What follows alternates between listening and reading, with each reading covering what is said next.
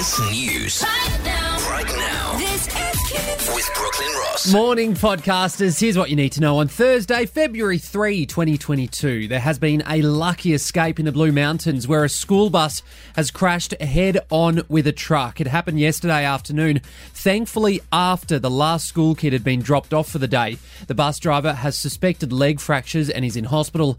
The driver of the truck has severe head and internal injuries.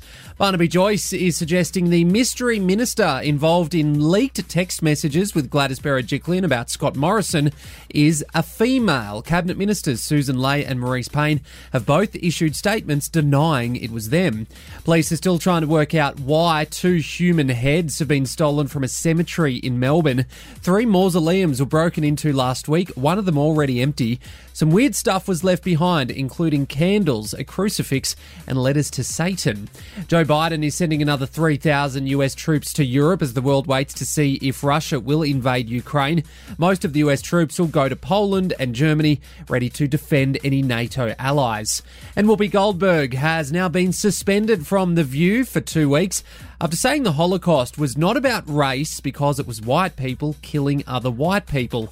She's since apologised, but her boss says she's asked Whoopi to take time off to reflect. Now to sport, here's Lockie. Thanks, Brooklyn. Nikita Tszyu is set to return to professional boxing.